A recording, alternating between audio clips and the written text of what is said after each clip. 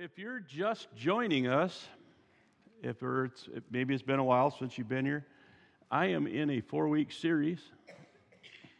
I shouldn't say a 4-week series. This is the 4th week of the series. Yeah. And we have been looking at the life of Joseph, right?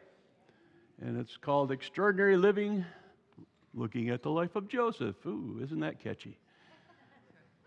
By the way, next week is going to be the climax of the story. So you don't want to miss that part because it's pretty cool. I love this week as well because finally the good guy, the underdog, the man that we've been going, really? All this time, finally he is going to get a reward. He is going to move into that place that God destined him to be. That's right. It's time. So far, we've been talking about how God had a plan for Joseph. Would you agree with that? All right. And I borrow from the prophet Jeremiah, and he said this. He said, God has a plan for good and not disaster, a plan to give you a future and a hope. That's why I love the name of our church. You know, God has a plan to give us a future and a hope. We're not destitute. We're not just languishing out there all by ourselves. No, God has a purpose. Something for you to achieve while you walk this earth. And then, if that's not cool enough, when this finally gives out, this tent that God gave us, that usually lasts around 80, 85 years, whatever it is, when this gives out, we're going to get a new body. And we're going to live in a new place that God has prepared for those who love Him. I'm pretty excited about that. I hope you are too. The Lord showed Joseph his plan by way of a dream, and we've talked about that quite a bit now. So far, though, not much of that dream has come to pass. And thankfully, Joseph hasn't given up. How many of you would give up? I'm not sure. I mean, honestly, I'm just thinking, I don't know. I mean, I've been here almost 21 years. That's not a boast or a brag or anything. Is it 21? 2002, 2004. Almost 22. What am I thinking? Anyway, I haven't given up. And not that I'm going through what Joseph went through. Please. Being with you isn't like being in prison. Just saying. I want to clear that up right away. But I do believe that each one of us has a plan, and sometimes it might seem like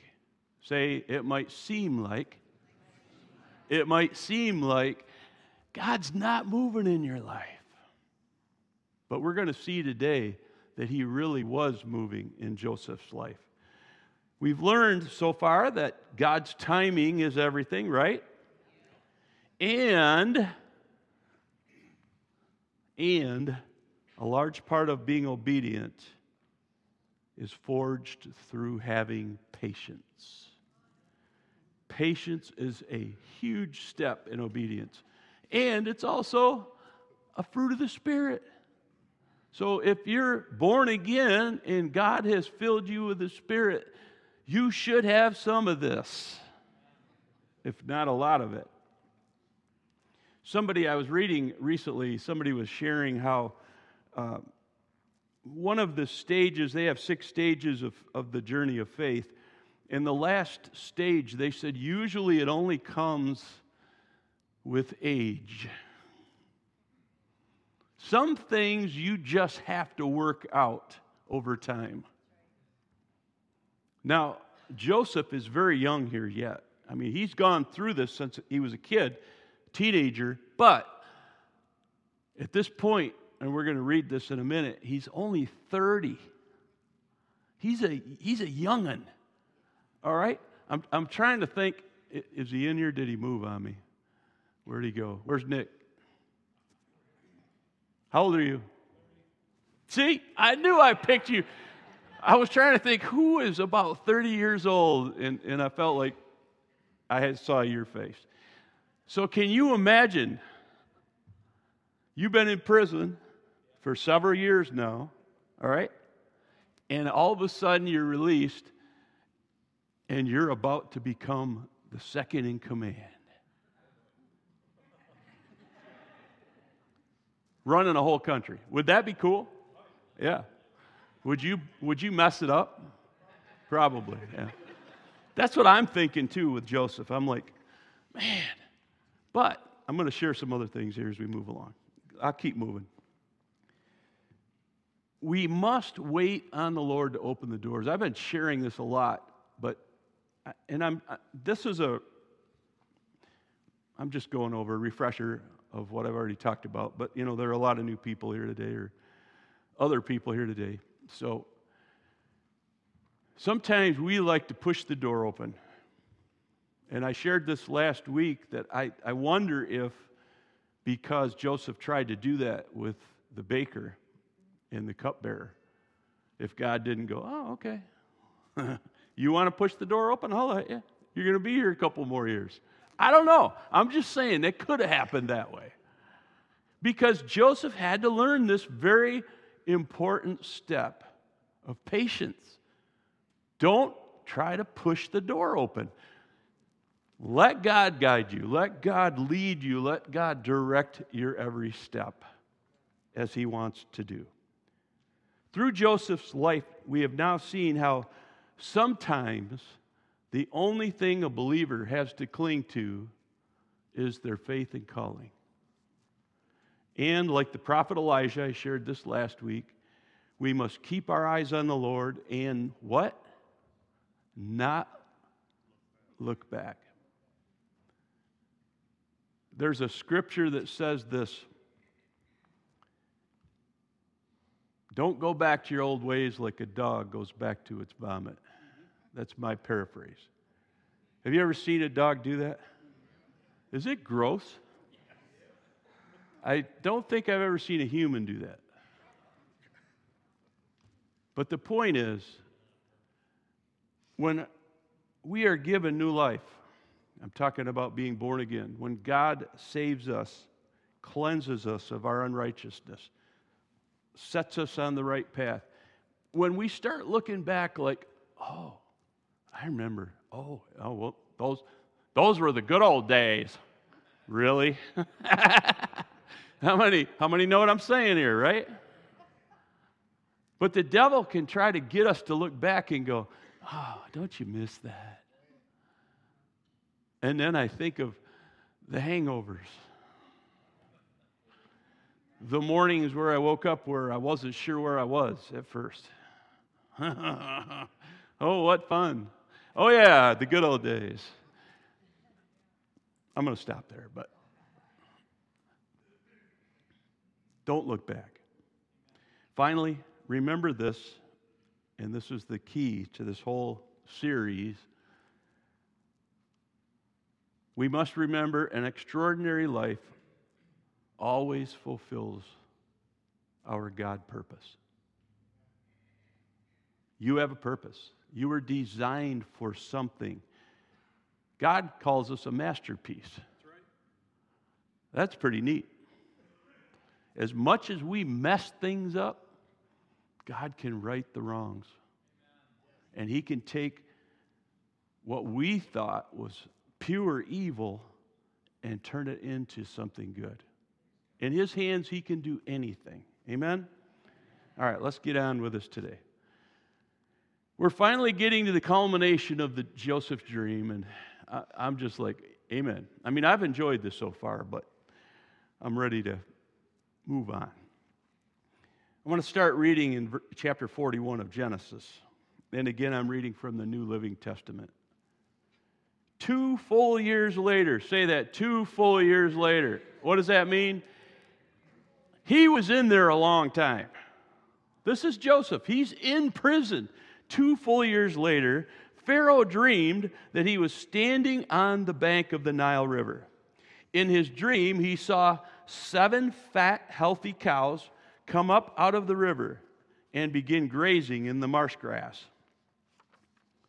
Then he saw 7 more cows come up behind them from the Nile. But these were scrawny and thin. These cows stood beside the fat cows on the riverbank. I love this part. Then the scrawny, thin cows ate the 7 healthy fat cows. At this point in the dream, Pharaoh woke up. Well, who wouldn't? Have you ever seen a carnivorous cow? Anyway.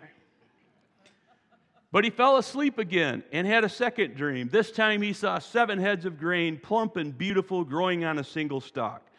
Then 7 more heads of grain appeared, but these were shriveled and withered by the east wind.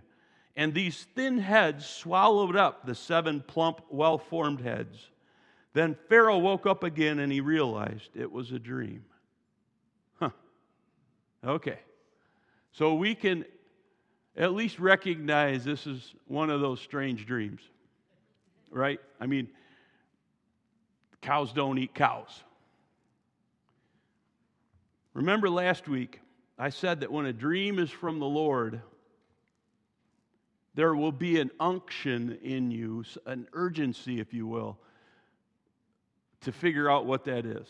So that's one way to know that these dreams are from God, is that it stirs something inside of you, and you're like, what is this? And this is what we see Pharaoh is feeling right here. The next morning, Pharaoh was disturbed by the dream, so we know that it affected him, right? So he called for his magicians and wise men of Egypt. When Pharaoh told them his dreams, not one of them could tell him what they meant. Remember this? We've seen this before. What was that guy's name? King Nebo, remember? King Nebuchadnezzar. I called him King Nebo for short. Finally, the king's cupbearer spoke up. About time. Today I have been reminded of my failure, he told Pharaoh. You know, Joseph's been languishing in prison all this time. And it's like, light bulb. He finally remembers the poor guy. Some time ago, you were angry with the chief baker and me, and you imprisoned us in the palace of the captain of the guard. One night, the chief baker and I each had a dream, and each dream had its own meaning. There was a young Hebrew man with us in the prison who was a slave of the captain of the guard. We told him our dreams, and he told us what each of our dreams meant. And everything happened just as he predicted.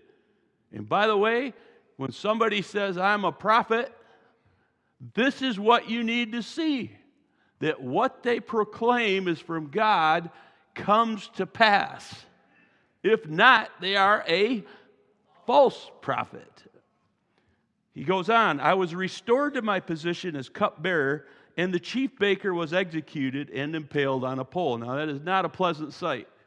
I admit it, all right? But it happened exactly like these guys saw it in their dream.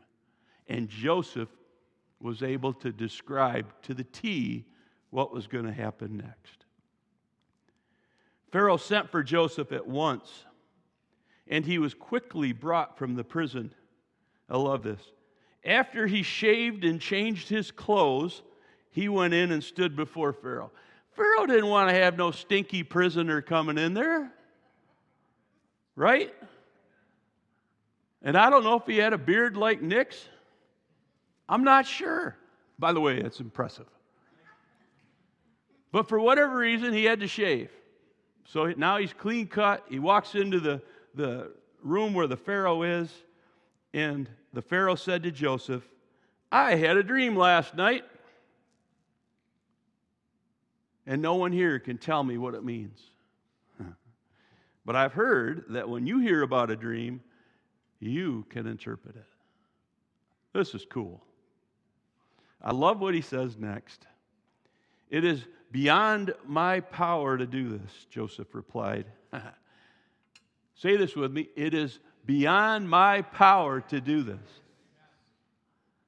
Now read the next part. But God can tell you what it means and set you at ease. Who's in control?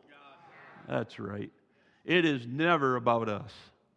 It's always about the Lord. It's always about Jesus.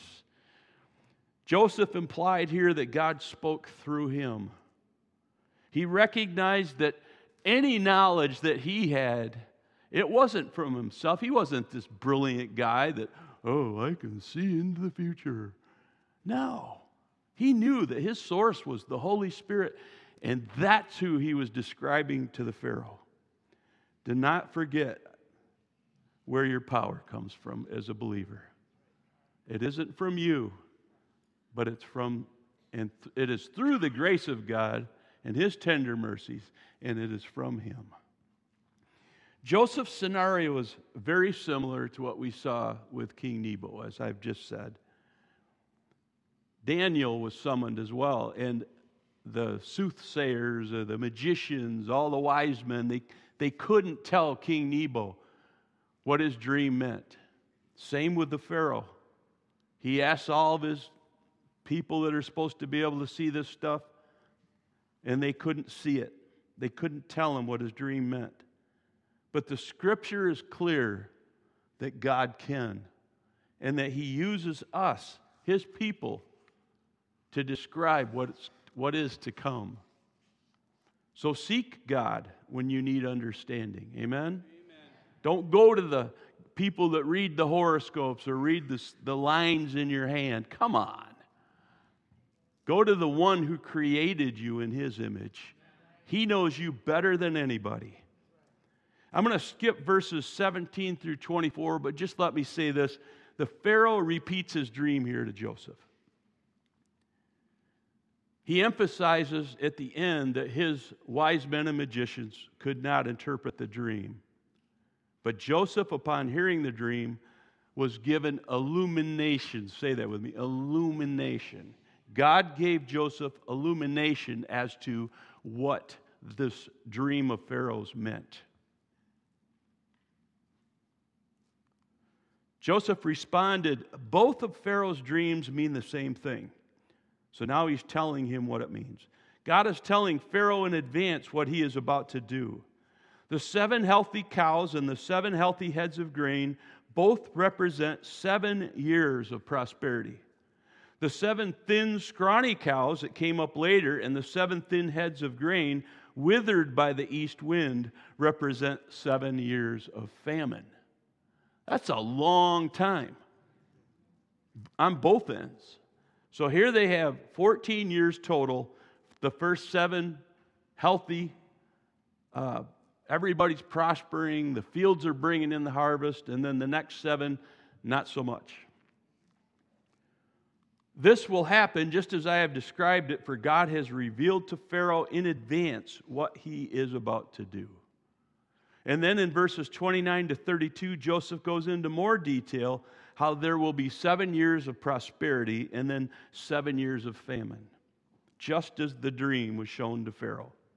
In verse 33, it is said, therefore Pharaoh should find an intelligent and wise man and put him in charge of the entire land of Egypt.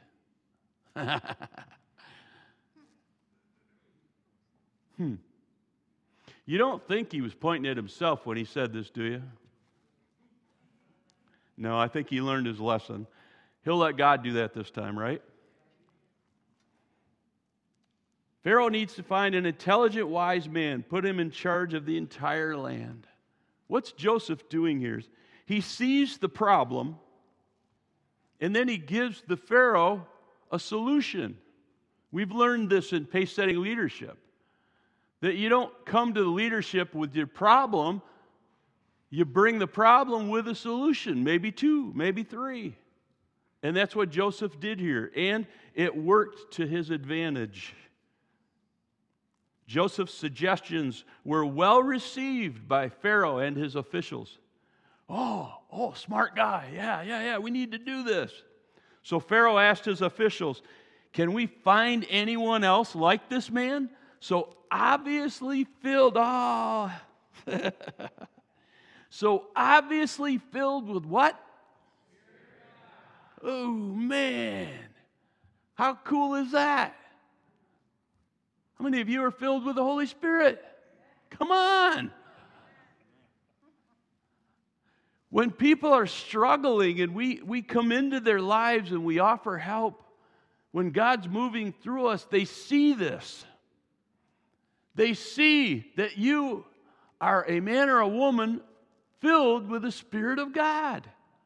If they don't see this, there's something wrong. Hello? I hope I'm not just preaching to crickets. We need to get this. They saw something in this man. Oops. Wow, how did I do that? They saw something in Joseph that they knew wasn't human. It was more than that. It was way bigger than him. And that's what God wants to do in and through us. He will do this. You will recognize when people have the power of God. How? By their fruit. By their fruit. Say it. By their fruit. You will know if someone is filled with the power of the Holy Spirit by their fruit. Things will change in their presence. People will be healed. People will come to the Lord. Amen? Okay. Moving along. Then Pharaoh said to Joseph, "Since God has revealed the meaning of the dreams to you, clearly no one else is as intelligent or wise as you are. Just by association, Joseph and God." Did you see that? No one else is as intelligent or wise as you. What makes him intelligent? He is leaning on the Lord. He has put his trust, his faith in his God, the God of Abraham, Isaac, and Jacob in this scenario. When we put our faith and trust in Jesus Christ, people around us are going to look at us and go, wow, they're really intelligent. Your IQ shoots up when you have Jesus. You may be dumb as a box of rocks before Jesus. And please hear me. I'm not making fun of anybody here. You know, we're all at different levels. I've never felt like I was all that brilliant, but God has done amazing things through me. And I give him all the credit. If my IQ is above 100, it's because of Jesus, not Norm. Because I tried to destroy this brain that God gave me so many years ago. He said this, he said, "You will be in charge of my court, and all my people will take orders from you." I love it. "Only I, sitting on my throne, will have a rank higher than yours." Now, if you catch that, if Pharaoh's not on the throne, if he's somewhere else, who's in charge? Joseph is number one at that point. Do you catch that? But normally he would be sitting there, and nevertheless, number two guy he's taking care of all the business, as we're going to see here. I like to ask the question here, what happened?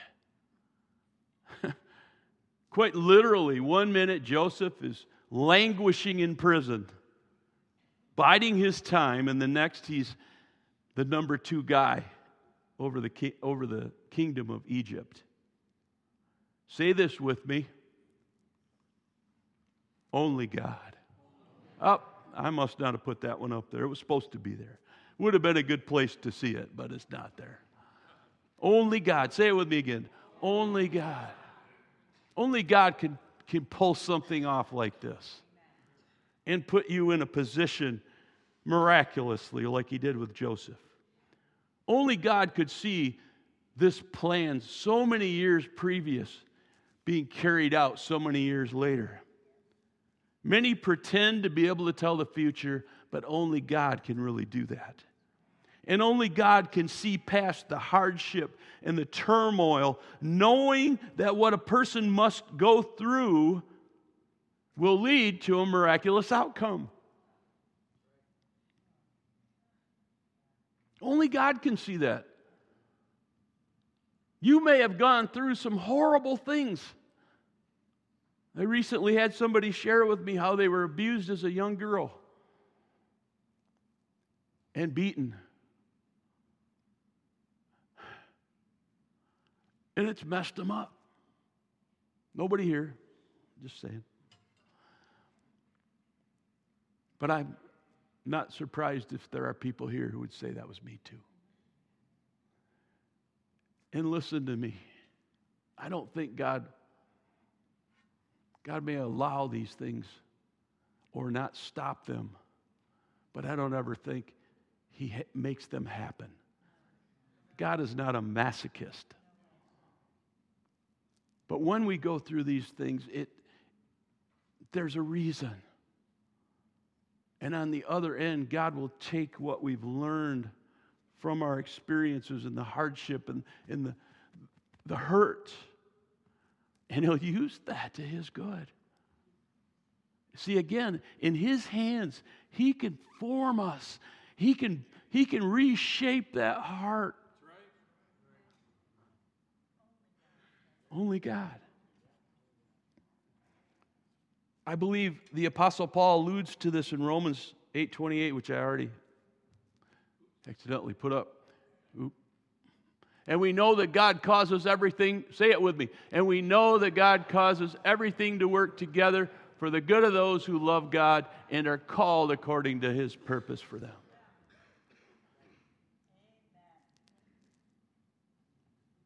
If you love God and you're trying to achieve the purpose He's given you, God can take whatever you've been through and turn it around for the good.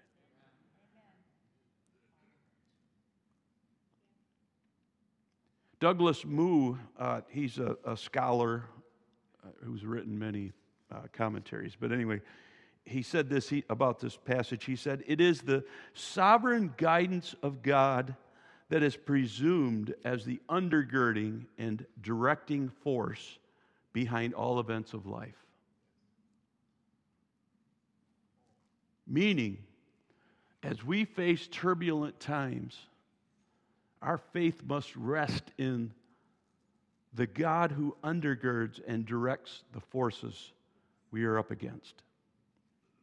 What seems difficult today, hear this, what seems difficult today may become the blessing for tomorrow.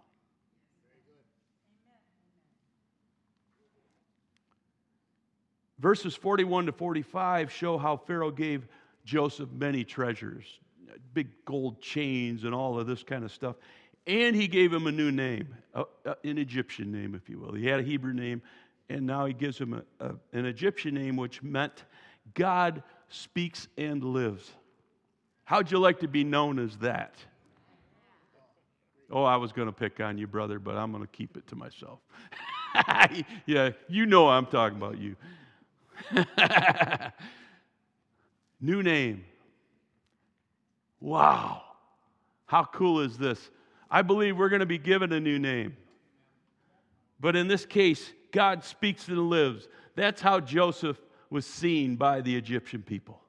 Hey, here comes God speaks and lives. Is that pretty cool? I mean, I wouldn't mind that name. I'm a little envious. My name's pretty cool too, though. You know, Norman, which simply means man from the north. It is so fitting coming from northern Michigan. Then we read in Genesis 41:46, and this is, Nick, where I got this. He was 30 years old when he began serving in the court of Pharaoh, the king of Egypt. And when Joseph left Pharaoh's presence, he inspected the entire land of Egypt. How fun. You just get to go out and see everybody. Oh, here comes, what's his name again? God speaks and lives. Here comes God speaks and lives. And he also gave him his own chariot. What? He didn't have to walk. He didn't have to ride on a donkey. He got to get in his spiffy new Red Rider chariot. Best I could think of. I don't know.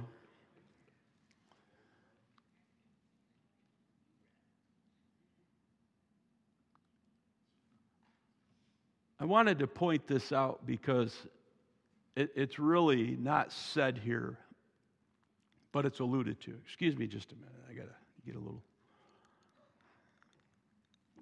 There's a drought going on up here. When you think about Joseph taking this position at 30 years of age, and you might say, how was he ready for this? But think about what he went through. First, he runs Potiphar's house. And well. So well, Potiphar gave him charge of everything, except his wife, which later became an issue. Not Joseph's problem, but anyway, we don't want to go back there. Second, he ends up in prison, and what happens? The warden goes, dude, you're good at this. Run it. He gave him charge over the whole prison system. Why? Why did God allow this to happen? Because he was training him up. Many years ago, way back before many of you were born, Pastor Norm and Pastor Barb were in Lakeland, Florida. The year was 1991. We started attending a small church, and my background at that point was ushering and things like that, and my wife's was deliverance ministry and care ministry and all that stuff. And this pastor of this local church called me into his office and he said, Norm, I'd like you to take over the children's ministry. Well, he didn't say that. He said, Norm, I want you to go into the children's ministry and just see if you can help the guy that's in there now. First week we were in there, the guys, I mean, you may have heard this story before, but first week we're in there, this man leading this children's group, age 4 to 13-ish.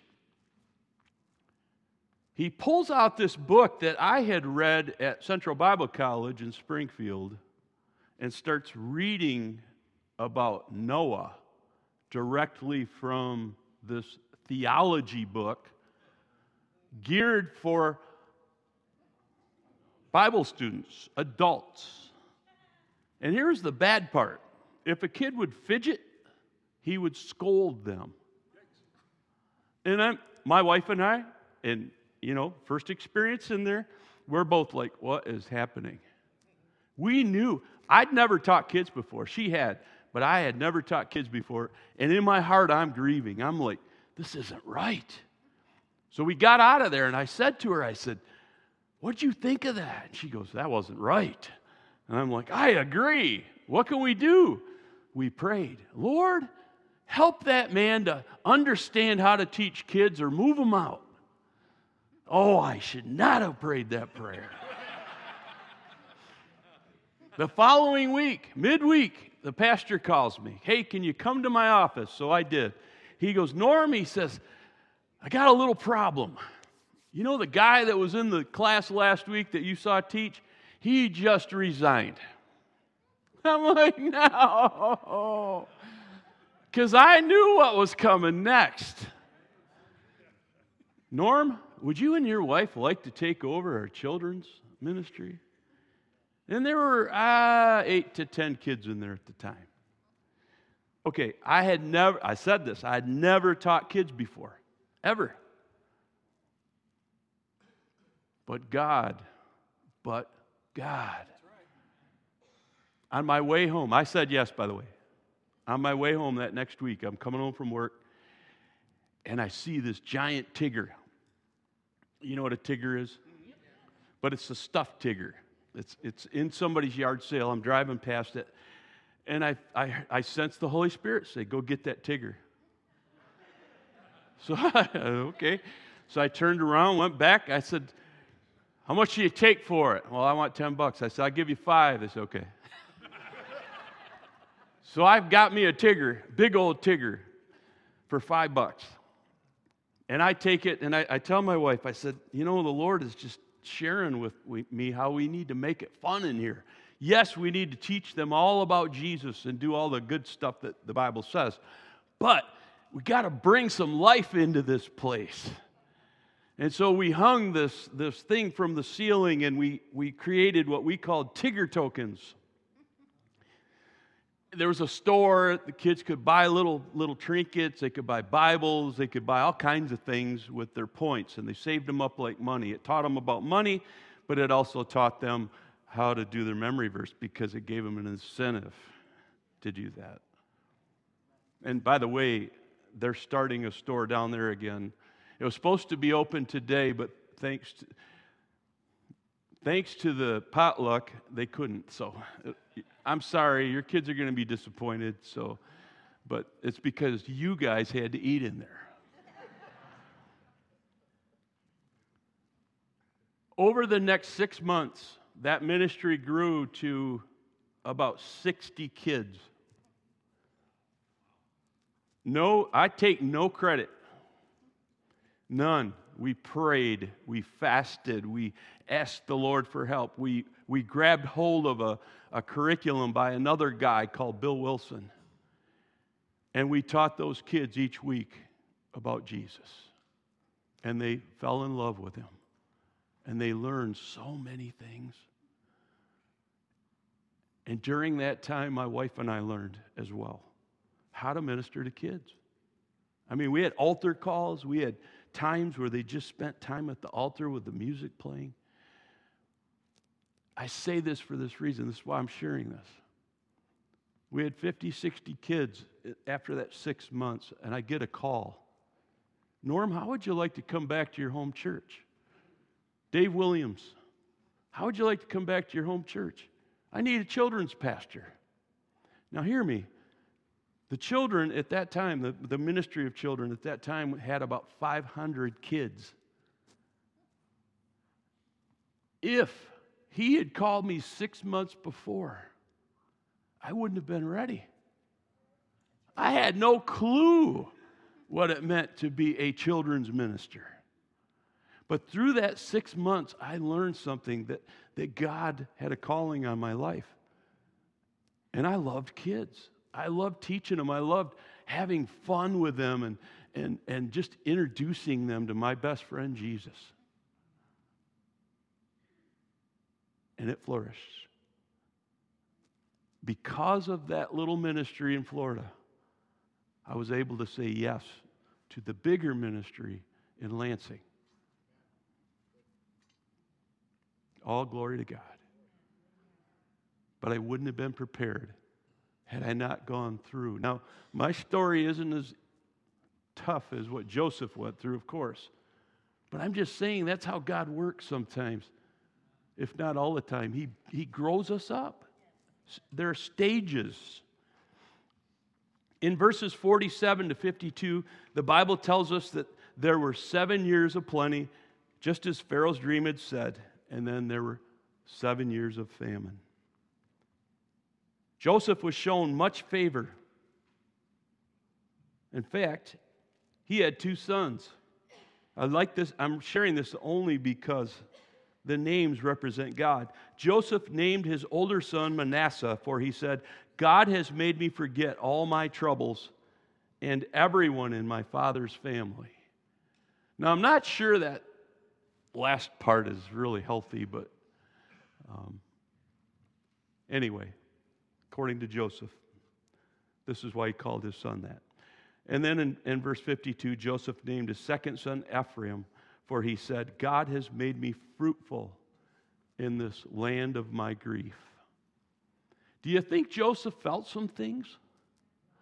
Any kind of bitterness? Maybe? Huh? How many of you would be bitter if your family sold you to a slavery caravan?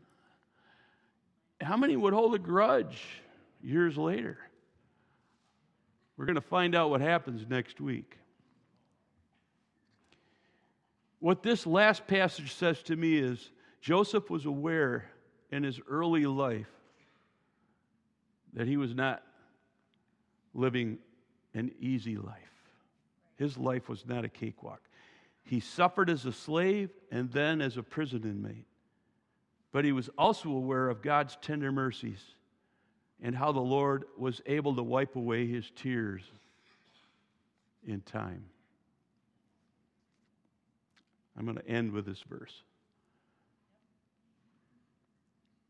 Rick Warren said this. You've heard of him, right, Pastor Rick? He said, "Friends, you don't get the gold medal for starting the race. You only get the gold medal for ending it. I want you so badly to finish well." Amen. And that's my prayer as your pastor. I want you to finish well. What Joseph started, he's finishing, and we'll see this again next week, but I just want to point out the fact he didn't give up on God. He could have just said, "You know what, Lord? Enough of this nonsense. I've had it. You told me in a dream that I was going to have people bowing to me, but instead I'm bowing to everybody else. I don't want to go through this anymore. I don't want to play your game anymore." Sound like somebody here? Anybody else feel that way ever? You start challenging God like, "Really, God? This is what you put me through?" But Joseph kept the faith. He kept trusting that God had this, and he never quit. And because Joseph didn't quit, a nation was prepared to go through a deadly famine, and many lives were spared as a result, including, as we'll see next week, his own family. What is God trying to do in and through your life? Would you stand with me? What trials or calamities are you going through today that are part of the process to make you who you need to be for your future self? You see, we often just get stuck thinking about right now, but there's so much more coming. My best advice is, like Joseph, don't give up. Like Pastor Rick said, run the race until the end. Finish it. I'm quite sure that there are many in this auditorium today, and even some that are listening online, who would say, "I'm in Joseph's spot, but without this lavish ending. I haven't seen the good yet. And I don't know where to turn. I don't know who to turn to or what's next." To you, I want to share this last little quote from Cliff Young. This was at the end of his article on extraordinary living, and I put it up behind me. He said this. He said, "What I find most exciting and agonizing at times about living a life as a believer are the unknowns, stressful as they are." How many of you are going through unknowns? Come on, raise your hand up high. "However," he said, "when I am able to take my mind off of myself," and I point this out just to say Joseph he wasn't introverted. He wasn't just like, "Oh, I don't know what I'm going to do next." He looked for people that he could help. That's how he got out of his pity party. When I'm able to take my mind off of myself and my worries, it's okay to have worries, but don't dwell on them forever. Cherish and celebrate each day, he said, and search for opportunities to touch and impact others. The anxieties of my unknowns seem to fade away. I begin living outside my comfort zone and within God's. I begin to live an extraordinary life. Wise words from Cliff. As we've studied this Bible hero that we know as Joseph, it becomes apparent that God is working in his life every single step of the way. Please understand, God is doing that in your life. You just may not realize it. But if you start looking for him to move, you're going to see it. You're going to recognize it. And the more you look, the more you'll see that God is moving in your life, directing your every step. I'm not going to read it, but look up Proverbs 3, 5, and 6.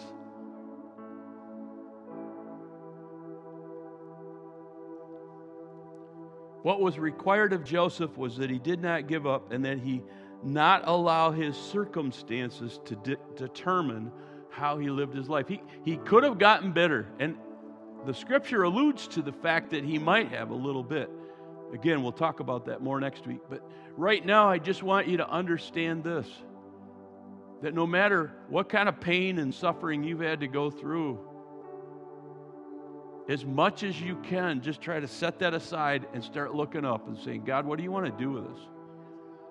How do you want to take this thing that's been weighing me down? How do you want to take this and turn it around for the good of those who love you, of me who loves you? What are you going to do in my life, Lord? What are you going to achieve? What are you going to accomplish? Or what am I going to accomplish through Jesus? You see, these are things that we need to have a talk with God about. And it's okay if you do. Can I hear a good amen? So I don't know what you're facing, what kind of mountains you're trying to overcome.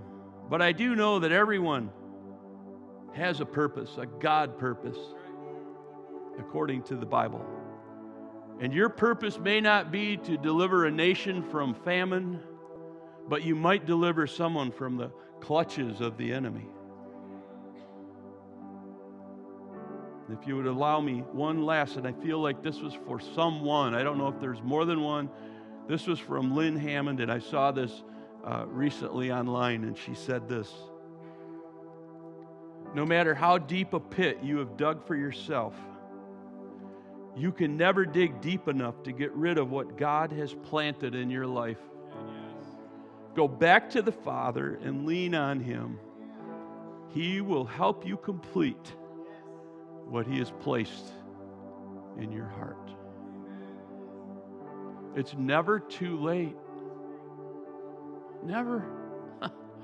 As long as you're still breathing and on this side of heaven, you got time. But it's totally up to you what you do next. If you find yourself in prison, in slavery, whatever, just keep praying, keep trusting. God is going to get me through this. And on the other end of this, I'm going to be better for it.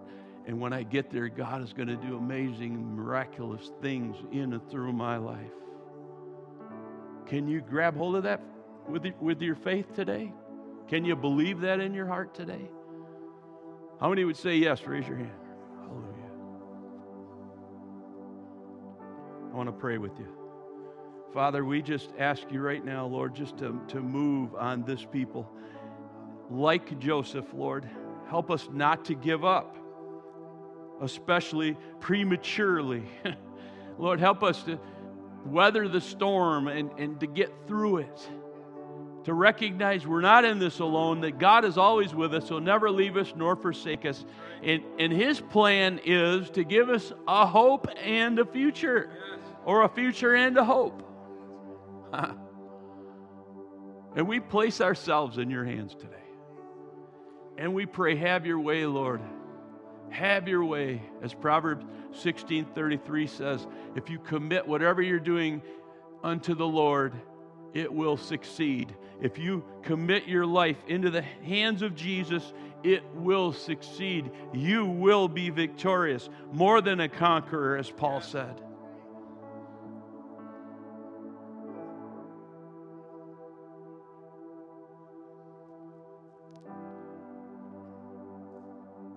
If there's somebody here today and you'd say, Pastor, I'm not right with God.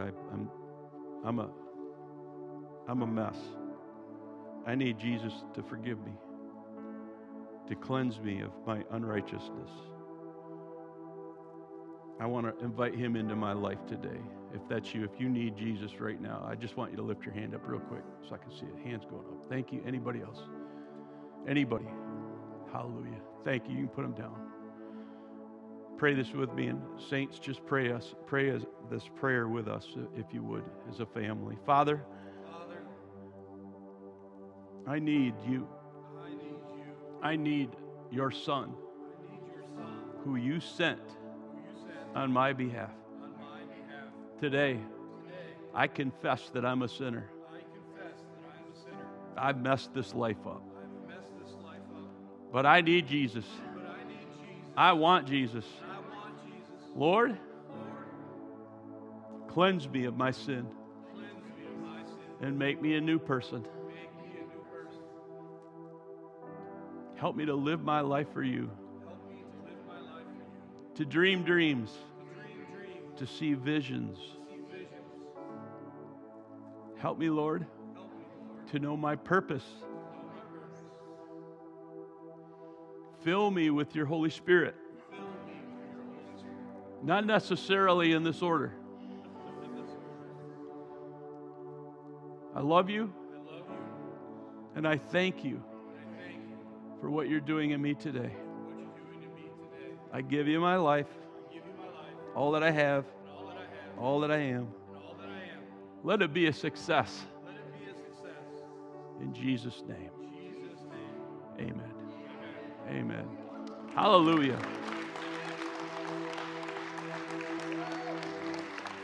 I always invite everybody that prays that prayer, we have a little booklet that we like to give out called The Start of Something Wonderful, and it's just a primer on the Christian faith, 26 steps with scripture references as to why we recommend you do these things. And it'll really help you to get a good go in your life. So grab one of those. They're free on your way out if you don't have one or haven't gotten one. We love you guys. So guess what? It's time for potluck. Can't get over that name. When you're a janitor, potluck just changes. Anyhow, I want to pray a really quick prayer again. And then I would ask this if we could. So could we let our older folks, saints, go first? Some of them that might have a little struggle getting there so they can get through the line quicker. Give them 5 minutes. Hang in here, mingle a little bit for 5 minutes. And then, ladies, I'm just telling you this, move. Don't you sit here and mingle. You go. All right? And anybody that, usually you're at the end of the line because you can't get there quick enough, and all these people that are really quick jump ahead of you. So, Father, thank you again for the body of Christ, for this time of fellowship, for what you're doing in us. Now, take these things that we've learned and help us to apply them to our daily living. Lord, we ask you to bless the food, bless the hands that have been serving all morning, trying to cook that stuff up. Bless them, bless the food to our bodies, and I just pray for a great morning or early afternoon, Lord, and help the Lions to win. In Jesus' name, amen. God bless you.